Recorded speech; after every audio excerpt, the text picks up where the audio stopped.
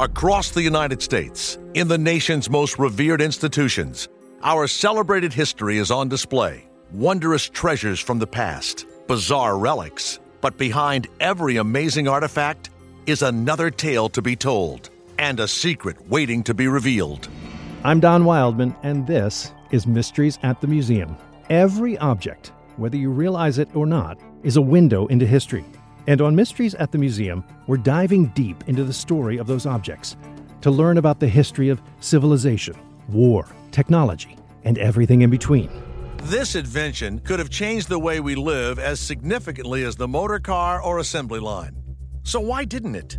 In each episode, I travel the country to different museums to uncover the secret histories behind their collections. And these X-rays show something completely unexpected. From the collections at the Museum of the U.S. Navy. It houses a vast collection of guns, planes, and chilling machines of war. But hidden in this huge arsenal sits an innocuous object with a most unusual name. It is the Enigma machine. To the prehistoric surprises excavated in LA's La Brea tar pits. For every one herbivore we find 7 to 10 carnivores. Every museum has mysteries waiting to be told.